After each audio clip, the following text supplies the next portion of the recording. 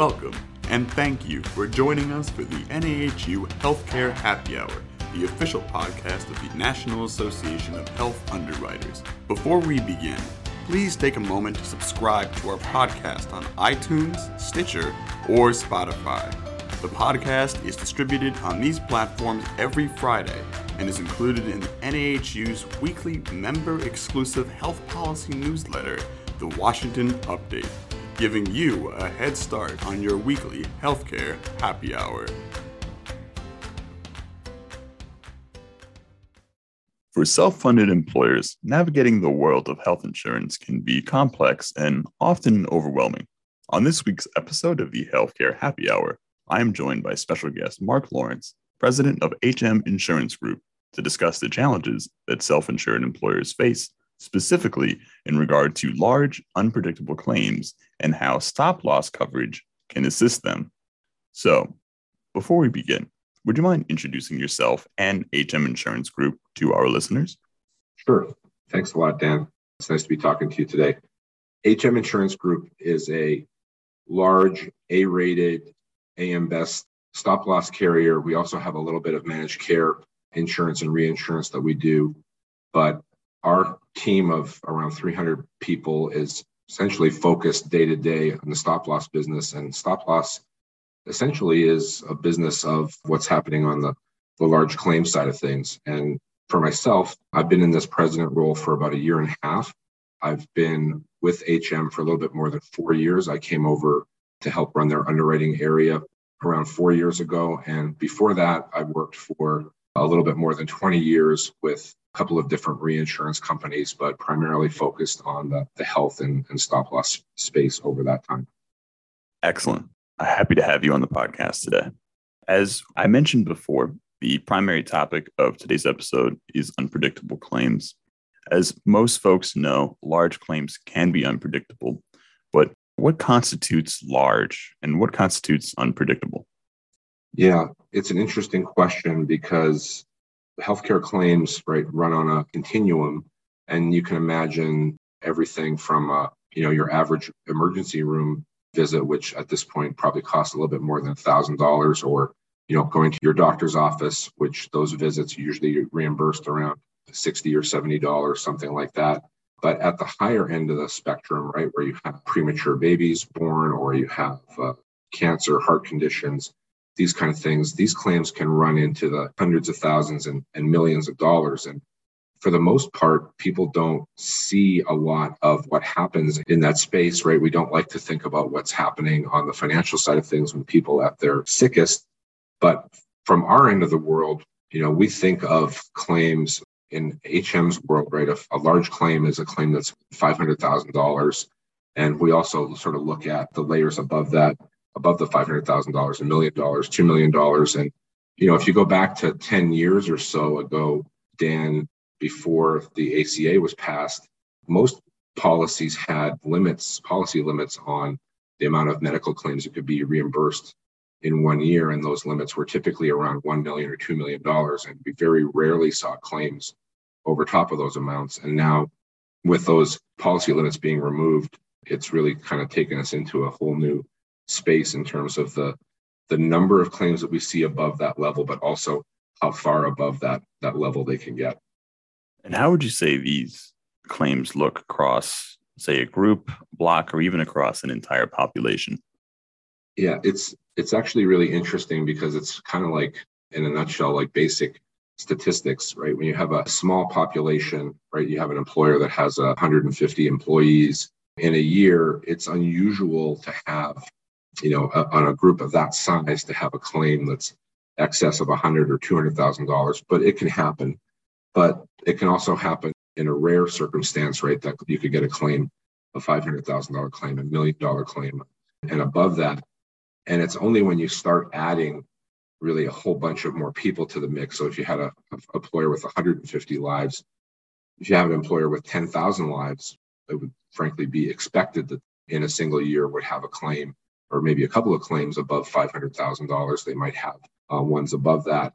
Most employers, when you get to the really jumbo employers, typically over 20 or 30,000 lives, they sort of stop buying stop loss because even at those higher dollar amounts, the claims start to become, in essence, kind of more predictable. But if you think about it from the perspective of your average 150 life employer, you're not going into a year expecting that you're going to have one of those claims, but it certainly can happen, and it has a really sort of outsized impact on the performance of their health plan. So typically, I guess my big point is, the smaller the group is, right, these claims can happen, and when it happens, it can have a real sort of big impact on the results of their health plan.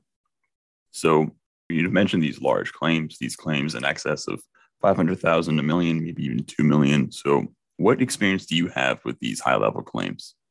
It's actually really interesting from our point of view. And we just kind of came through a recent period where with COVID, right, we've kind of had these sort of, I would call it nicely, lulls of these kind of claims where we really haven't had very many. And then we have a bunch of them come in a relatively short period of time. And so across our whole book of business, when we have roughly around 3 million insured lives that we're covering, and we have our actuaries that develop models and create these sort of expected claim tables for us. So in the first quarter of this year, in the first quarter of 2022, we were expecting to get in 39 claims above $500,000. We actually got in 69.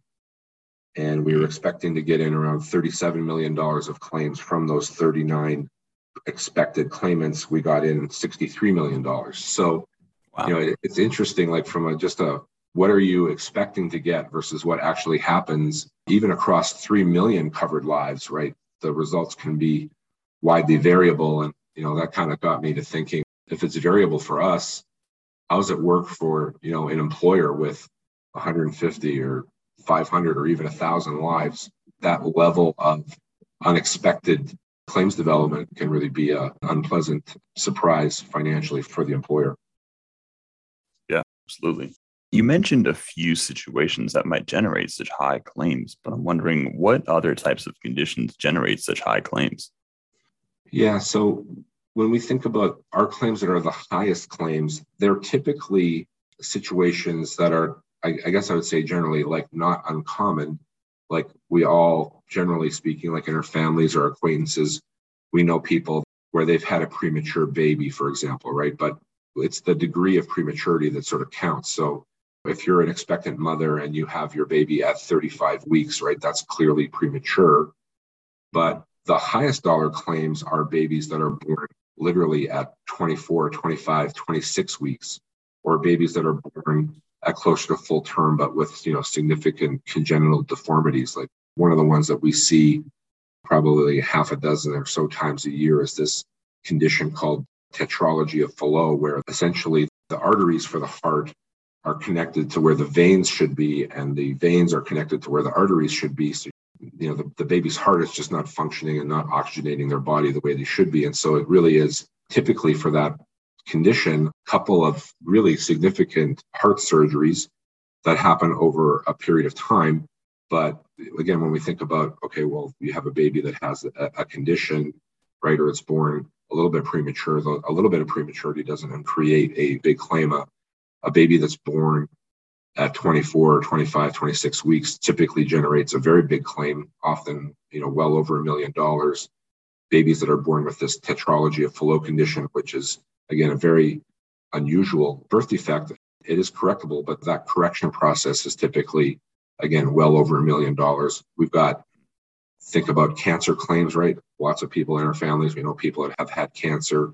But for people with very severe forms of cancer that require bone marrow or stem cell transplants, sometimes those transplants are rejected by the body, and we have what's called graft versus host disease, where the body essentially rejects the transplanted tissue, and it creates a whole sort of storm of problems with the person. And again, typically the person's going to be, in an intensive care setting for, relatively speaking, a long period of time. And again, those types of claims are typically for us well over $1 million. Think about the same thing with heart conditions. And so there's really a bunch of different things that can kind of get you there. But when we get to that sort of excess of 500,000, excess of $1 million, $2 million type of numbers, these are really what I would call the most complicated You take what's already not a good situation and you make it just sort of at the very far end of the spectrum of complicated medical stuff that's going on. And it's just very sort of difficult.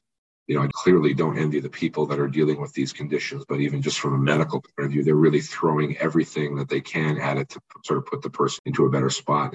And all that stuff is great, but costs money, it generates bills. And, for the self-funded employer, that's something that they've really got to wrap their head around as they go out into, providing healthcare benefits for their employees. They have to be prepared for that potential, even, not likely, but potential worst case scenario.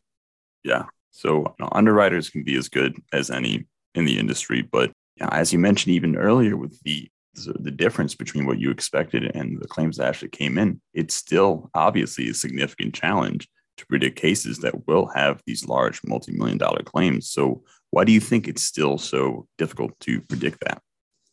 Yeah, it's a really good question, Dan. We think about that a lot, right? Because we put a lot of effort, time, energy, money into our underwriting process. We have really, I think, talented and experienced people.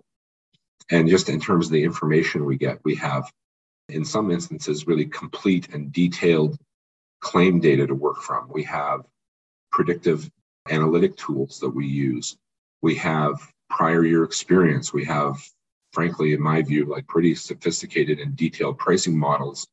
All of those things, frankly, are not very good at predicting the types of claims that are going to happen at the tail end of the claim spectrum, right? And if you think about, there's millions of mothers that are pregnant and give birth every year, and the vast majority of those pregnancies are the baby's born well and everything's great.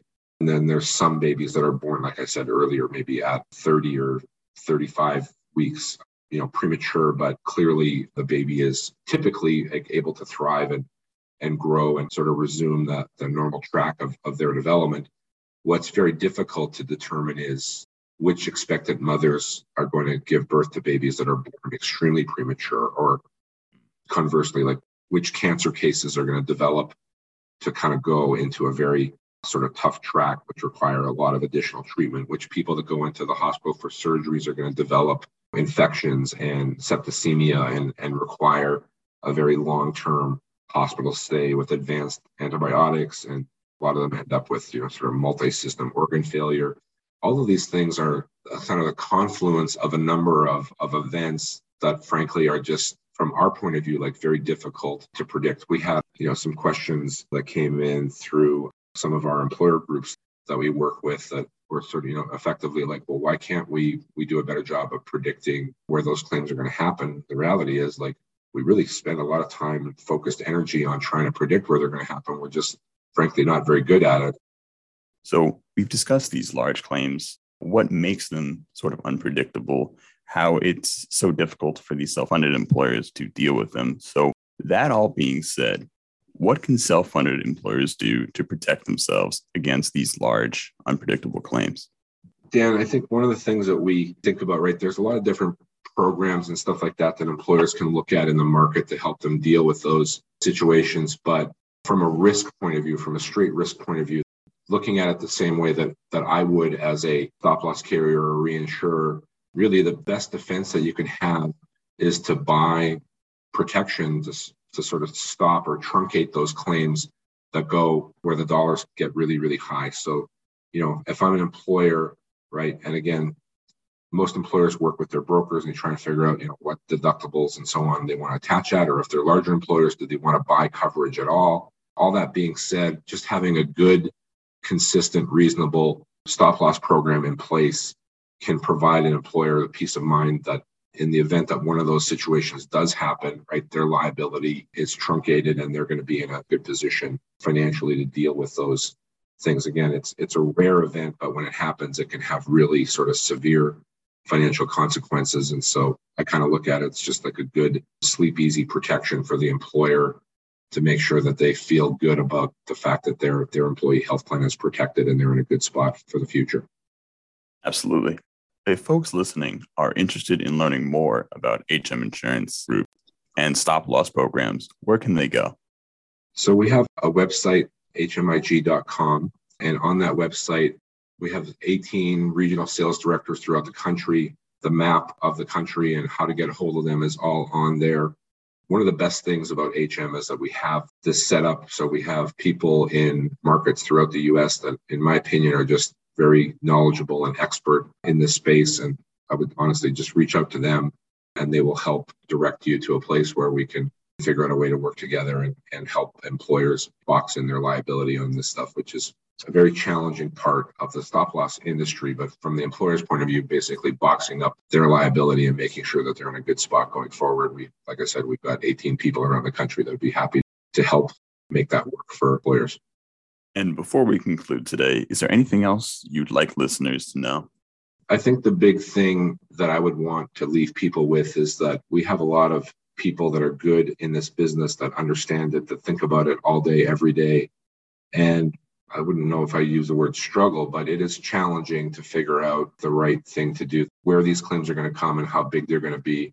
And I guess what I would just sort of say is, if it's challenging for us to wrap our heads around that, it's probably more challenging for the employers and the brokers. So without trying to create a whole bunch of alarm or concern for them, right? The easiest way to sort of deal with that is just to buy good protection from a reputable company and put that risk in a box. And then that way you don't have to deal with it going forward. You just have that looked after and go about running your business, which is what most of these employers, they get up in the morning thinking about how to run their business. We get up thinking about how to run our business. We can make it easier for them. Just give them one less thing to worry about. It is now time for the NAHU Healthcare Happy Hour Toast of the Week. So Mark, who are we toasting to this week? I'd like to toast to our employees and our brokers and our clients and wish everybody good health. It's been a very interesting ride here over the last couple of years. We're talking about large claims. We're coming out of what's really been a pretty rough couple of years with COVID stuff. With all that backdrop of all that going on, I would like to toast everyone who's listening to their good health. Cheers! Thank you for joining us for the NAHU Healthcare Happy Hour, the official podcast of the National Association of Health Underwriters. For more information on NAHU's government affairs efforts or to become a member, visit nahu.org.